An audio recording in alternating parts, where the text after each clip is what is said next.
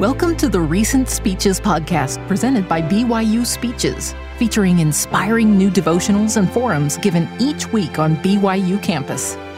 Be sure to check out our other podcasts by searching BYU Speeches wherever you get your podcasts, or by visiting speeches.byu.edu/podcasts.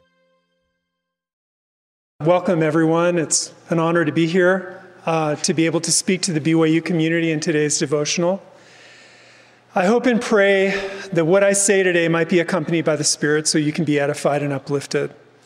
By way of background, to add to what President Worthen has said, I joined the Church of Jesus Christ of Latter-day Saints when I was 15 in May of 1978.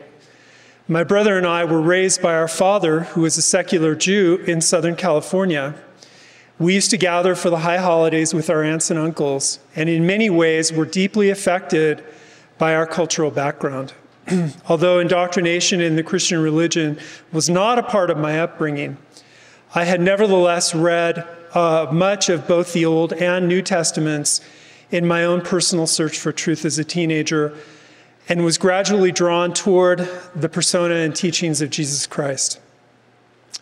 I thought I would focus my talk today, or begin my talk, by introducing two experiences that have had an enduring impact on my life. These happened, both of them, when I was a recent convert to the church. The first experience happened just a week or so after my baptism. I was invited by a friend of my brother to attend a home worship service of an evangelical fellowship. After the meeting, the preacher invited us to stay and discuss our new religion. Although we shared a common belief in the divine mission of Jesus Christ, his ensuing attack on the character of Joseph Smith was ruthless. And as a 15-year-old convert, I was unprepared to defend the church.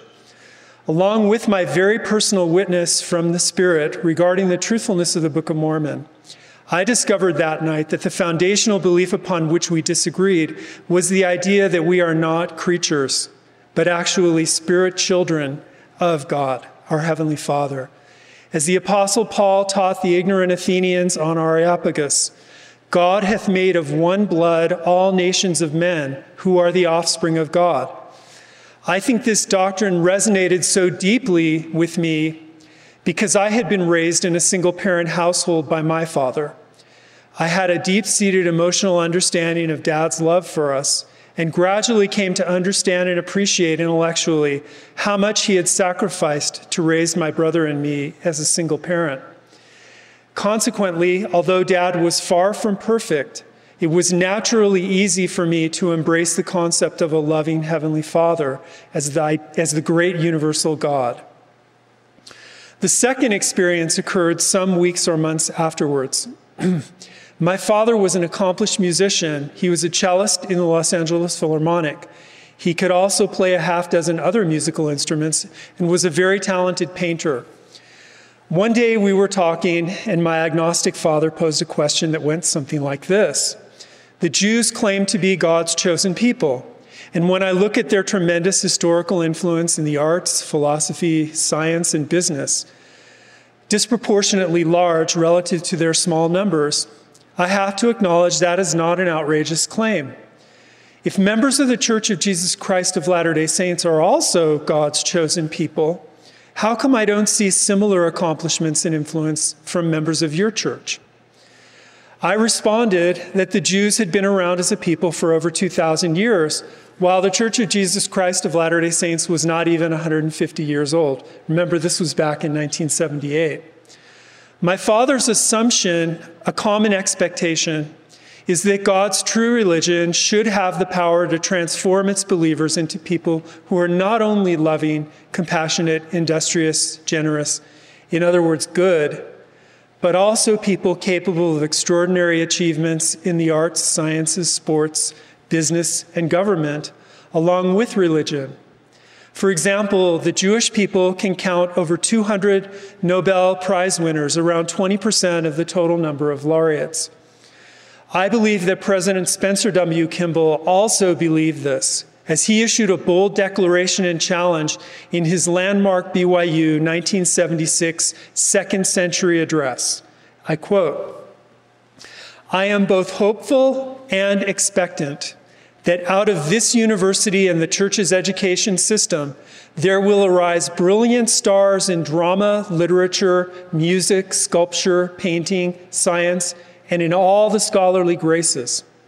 He then challenged this university to be the refining host for many such individuals who will touch men and women the world over long after they have left this campus, end quote. Putting these two experiences together, I believe that our loving Heavenly Father afforded us additional grace through the covenants we have made. One potential purpose of those covenants is to empower us to become brilliant stars and refining agents, should we elect to do so. The gospel should also engender in us a heightened awareness of and empathy for the suffering of our neighbor. I have noticed this in my own almost 43 years of discipleship as I have sought to know God through studying the scriptures, serving in church callings, and serving mankind in various ways through my work. I am a father of 4 sons and also now a grandfather of 3 adorable little boys. I naturally hope that they will emulate the kinds of life choices that have brought me great happiness. If God is also my Father, shouldn't he logically have the same hope and expectation for all of his children? Elder Jeffrey R. Holland taught us more about this and a key truth about how we can come to know God in his October 2003 General Conference talk entitled The Grandeur of God. I quote again, "Of the many magnificent purposes served in the life and ministry of the Lord Jesus Christ, one great aspect of that mission often goes uncelebrated. His followers did not understand it fully at the time, and many in modern Christianity do not grasp it now. But the Savior himself spoke of it repeatedly and emphatically. It is the grand truth that in all that Jesus came to say and do, including and especially in his atoning suffering and sacrifice, he was showing us who and what God, our eternal Father, is like. In word and in deed, Jesus was trying to reveal and make personal to us the true nature of his Father, our Father in heaven. He did this at least in part because then and now, all of us need to know God more fully in order to love him more deeply and obey him more completely," end quote. Incidentally, I did a word count and found that in 3 Nephi, Jesus referred to God by the title of Father 180 times, and in the Gospel of John 113 times, far more frequently than any other use of the title of deity. In citing the prophet Joseph Smith's lectures on faith and also the Savior's great intercessory prayer in John 17, Elder Holland went on to emphasize that having a correct knowledge of God's character and attributes is essential in order for us to be able to exercise the kind of faith that leads us to eternal life. Hence, in the great intercessory prayer in John 17, the Savior taught that this is life eternal, that they might know thee, the only true God, and Jesus Christ, whom thou hast sent. Elder Holland also highlighted 2 scriptural examples from Moses chapter 7 and Zenos' allegory of the olive trees in Jacob 5. Both of these accounts feature a despondent Heavenly Father weeping over his violent and corrupted children. How wonderful it is to think of God as our Father, endowed with a glorified body and passions, among them the great emotion, love, and empathy, and we are all his children. I love how Alma taught the people of Gideon in Alma chapter 7 that Jesus would purposely take upon himself the pains and the sicknesses and infirmities of humanity, so that he may know according to the flesh how to succor his people and become a man of sorrows and acquainted with grief for our sakes, to quote Isaiah. I wonder what these scriptures imply about a disciple's need to emulate the Savior and acquaint ourselves with the suffering of our fellow men.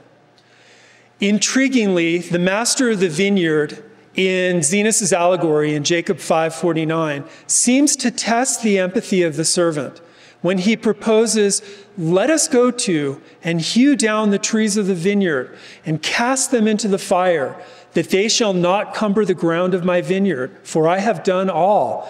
He follows with a question that he had asked the servant twice previously: "What could I have done more for my vineyard?" The servant then issues the appropriate plea, the only appropriate plea: spare it a little longer. The allegory of the olive trees is especially interesting to me since I'm a crop geneticist. My wonderful colleagues, students, and I study primarily two crops and their relationships with wild relatives. Those two crops are quinoa and oats. Although totally unrelated and originating in different hemispheres, these crops share with the olive tree two characteristics. First, they were domesticated from invasive weeds.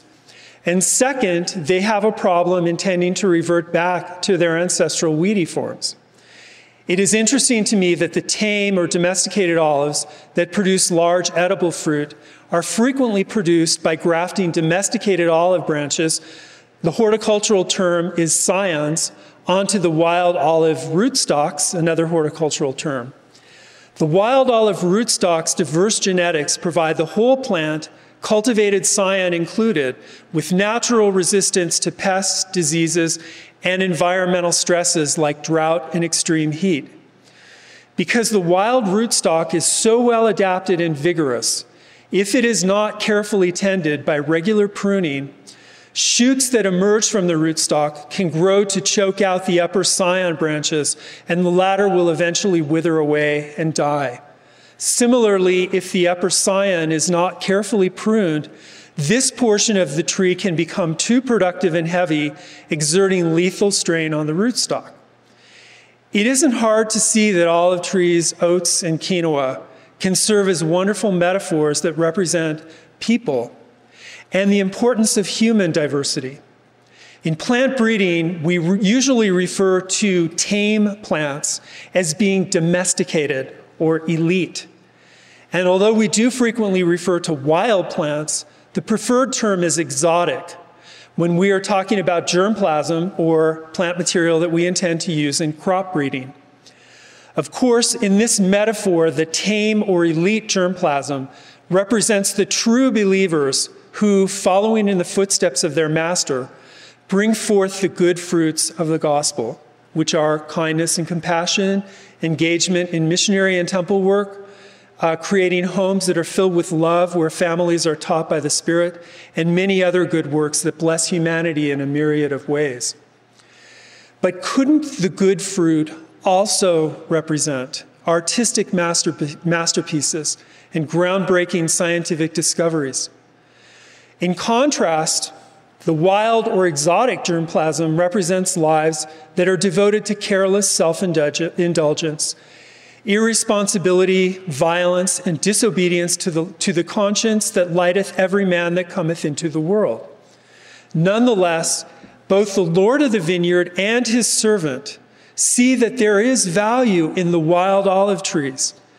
They have the potential to become domesticated or tamed, and the refining value of experience, because after all, they are also children of God in this metaphor. Early on in my career, I received an excellent real-world lesson in the importance of genetic diversity in crop breeding, my chosen profession again. In fall semester of 1985, during my senior year at BYU, I was surprised one day to receive a phone call, a recruiting call, from Dr. Don Rasmussen, the Director of Graduate Studies of the Plant Breeding Program at the University of Minnesota. He was a Utah State graduate, a native of Ephraim, Utah, and possibly the United States' most successful malting barley breeder. In the end, I decided to attend Minnesota, and the next fall found myself seated in Don Rasmussen's course on breeding self-pollinated crops. Dr. Rasmussen's primary breeding objectives were to produce exceptional quality malting barleys that were high-yielding and had major genetic resistance to the two most severe barley diseases at the time. In order to improve complex malting and yield traits, his program sacrificed genetic diversity. All of his best varieties, which are still considered the standard for malting quality, were closely related to each other in an effort to concentrate gene forms, which we call alleles, for these two traits. Consequently, he and his colleagues paid little attention to minor diseases that would occasionally appear and cause minor yield losses. In the spring of 1993, the year after I graduated Minnesota with my doctorate, the upper Midwest experienced its wettest spring in centuries. The high humidity and cool temperatures created perfect conditions for one of those otherwise minor barley diseases, Fusarium head scab or head blight. The Fusarium fungus not only reduces grain yield, but also produces a toxin, deoxynivalenol or DON, commonly called vomitoxin due to its effect on hogs that are fed infested grain. That was the first of a series of consecutive wet years that saw Fusarium head scab rise to become the main disease of barley and wheat in the Great Spring cereal production region of the upper Red River Valley. USDA barley production statistics shown behind me illustrate a dramatic decrease in barley production in this area that includes eastern North Dakota as well as parts of Minnesota and South Dakota and extending up into the Canadian province of Manitoba. While many growers in the drier western states of Montana, Idaho, and Washington switched from feed to malting barley production, almost 30 years later, wheat and barley breeders are still desperately searching for genetically diverse, exotic sources of resistance to this disease. And much of the United States' malting barley production appears to have permanently relocated here to the western United States. Our research group at BYU, which is co-directed by me, Drs. Jeff Mon and David Jarvis, is part of an international effort to breed quinoa that is better adapted to grow throughout the world, including the lowland tropics. Farmers in Africa, South Asia, and lowland regions of Latin America would like to be able to grow and feed quinoa to their children because of its excellent protein and mineral content. This has been especially true since the quinoa boom began around the year 2005. Elite quinoa strains were bred by the ancient civilizations of the high Andes Mountains to be productive in very cold, high elevation environments. The main production area is in the Andean valleys and plateaus over 12,000 feet above sea level, which is hundreds of feet higher than the top of Mount Timpanogos, which is looming over BYU campus. However, other cultivated quinoas are present along the narrow coastal strip of south central Chile, and weedy types, which are commonly known as goosefoot due to the peculiar shape of the leaf, can be found throughout lowland regions of Chile, Argentina, and even here throughout the United States. Before we started working on the problem, the North American weedy goosefoot, these strains were not recognized as valuable exotic germplasm for breeding lowland quinoa.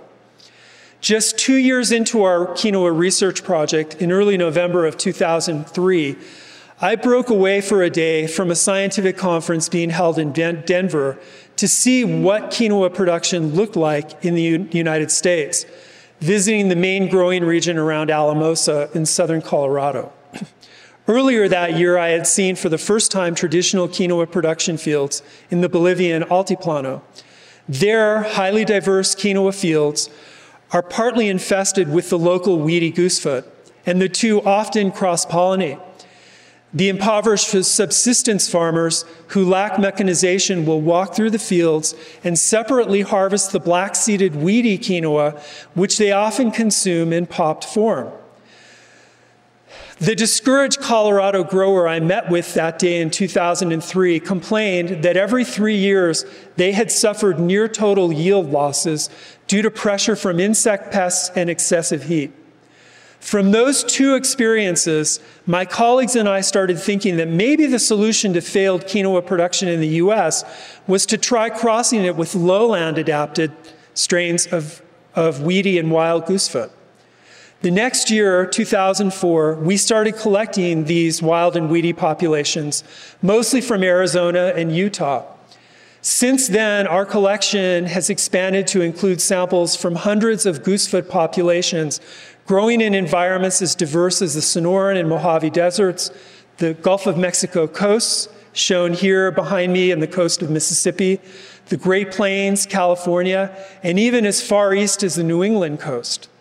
We are now crossing these elite quinoas with their elite quinoas with these exotic goosefoot strains and producing breeding populations that we share with quinoa breeders in a dozen countries on 4 continents. Here is a photo of a couple of advanced lines we produced from 2 quinoa by goosefoot cross combinations. 2 years ago, while revisiting the Colorado quinoa region, this time not in November but during the growing season, we noticed that the quinoa production fields had native goosefoot plants growing around their margins. In addition, within the fields themselves were many plants showing intermediate characteristics between quinoa and the weedy form, just like we were accustomed to seeing in the Andean quinoa fields in Bolivia and Peru. The next year, we sampled 15 plants from this Colorado population, yielding varying degrees of goosefoot characteristics. And after DNA sequence analysis by one of my students, Jake Taylor, and Drs. Mon and Jarvis, we confirmed the extensive introgression of goosefoot DNA, goosefoot genes, into this population. Interestingly, so many years after the quinoa disaster of 2003, the problem was no longer failure to set seed. It was now a problem of heterogeneity or mixing due to the natural outcrossing process, which was converting quinoa into a fully adapted crop through genetic mixing with its weedy but totally native and adapted cousin. In other words, weedy goosefoot genes had literally saved the Colorado quinoa industry. Although Andean quinoa was bred for a very specific type of environment, within the DNA of quinoa cells is additional genetic diversity because it is a polyploid, a plant that anciently combined the chromosomes of 2 distinct 18-chromosome species into a single 36-chromosome plant. Because of this enhanced diversity, that 36-chromosome ancestor was more vigorous than its diploid or 18-chromosome relatives, and thus was able to invade and colonize a much wider range of habitats. Hence, its dispersion throughout lowland and highland environments of North and South America as weedy goosefoot. As humans much later, migrated into the Western Hemisphere, weedy goosefoot was already adapted to the disturbances humans made as they cleared land for hunting camps and eventually gardens and villages. People started consuming goosefoot leaves, whose flavor is reminiscent of its cousin spinach. And eventually they began consuming the small but very nutritious black seeds. In time, early indigenous farmers picked out plants having larger, non-black seeds and began to sow these. And so the domestication of quinoa began, once in the Andes and in at least 2 other places here in ancient North America. While genetic diversity is so important for crop survival, what about in human beings? While the genetic answer to this is unquestionably a resounding yes, I believe that culturally the answer to this question is also a resounding yes. With Dr. Len Novilla of the Department of Public Health here at BYU, I co-chair our college's Diversity and Inclusion Committee. We have carefully reviewed carefully executed organizational and leadership literature from around the country. And the data, including from such reputable sources as the Harvard Business Review, indicate that businesses and other organizations having ethnically and gender-diverse leadership structures consistently outperform more homogeneous ones.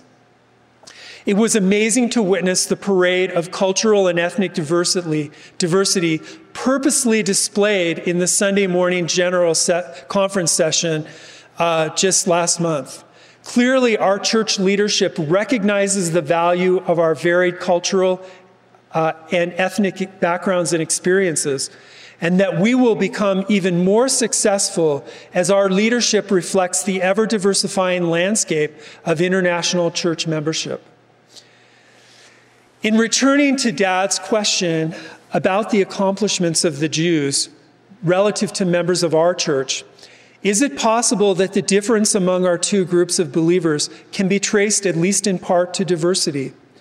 In looking at the history of the Jews, we see a religiously and ethnically cohesive group of people, initially, who migrated from or were driven out of their Near Eastern homeland into tumultuous and often perilous multicultural environments in places like Central and Eastern Europe, Iberia and Morocco, the Eastern Mediterranean, Southern Arabia, and Ethiopia.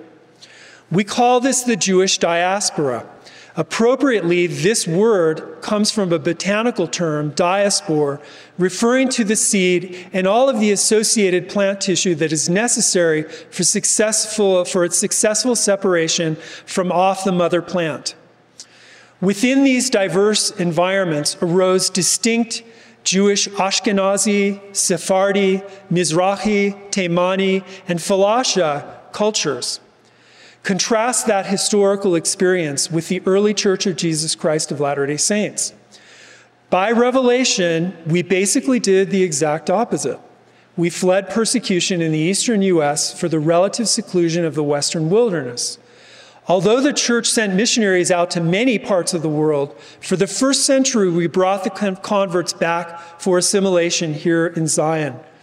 Consequently, although the church gathered tens of thousands of converts, for example, from Scandinavia here to Utah, and they comprise, the Scandinavians, 16% of Utah's population in the 1900 census.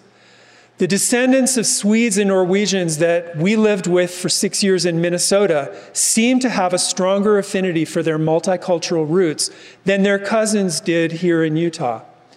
This is in spite of our very strong dedication to temple and family history work in the church.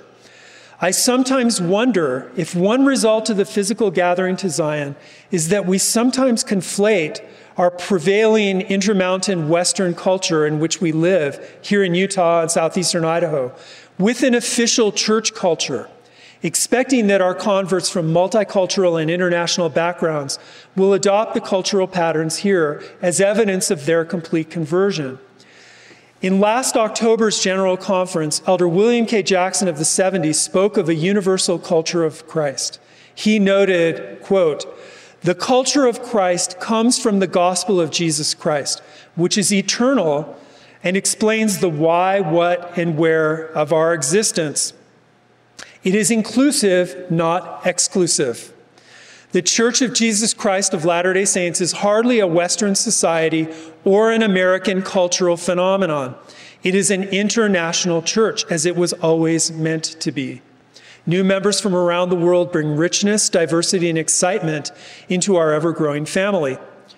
For BYU to fulfill the prophetic hope, expectation, and challenge, the gauntlet thrown down 45 years ago from this very pulpit by President Kimball, and fully become a refining host of brilliant stars, I believe we need to welcome and nurture the expanding diversity of our multicultural American and international brothers and sisters in all of their ethnicities, cultures, languages, and life experiences. The very same Savior who beckoned to us to know thee, the only true God, and Jesus Christ whom thou hast sent, in almost the same breath prayed to our Father, that they all may be one, as thou, Father, art in me, and I in thee, that they also may be one in us. Moreover, I believe that our Father in heaven expects us to develop this unity and cultivate our diverse talents and abilities so that we can be counted among the few servants in the allegory of the olive trees, charged with pruning and edifying his vineyard. He has spared the vineyard, as well as all of us, for this sacred purpose. I am deeply grateful for the two young missionaries, Elders Levitt and Jenkins, who knocked on my door so many years ago and testify that the gospel of Jesus Christ they taught me is true. I believe Jesus Christ is our atoning Savior, who perfectly exemplified the qualities of his and our loving Heavenly Father. In the name of Jesus Christ, amen. You've been listening to the Recent Speeches podcast presented by BYU Speeches. Please check out our other podcasts, including classic speeches taken from our vast audio library, as well as other BYU Speeches compilations on love and marriage, overcoming adversity, by study and by faith. Come follow me, the prophet Joseph Smith, and Jesus Christ, our Savior and Redeemer. Go to speeches.byu.edu and click on podcasts for more information. You can also find all BYU Speeches podcasts at your preferred podcast provider.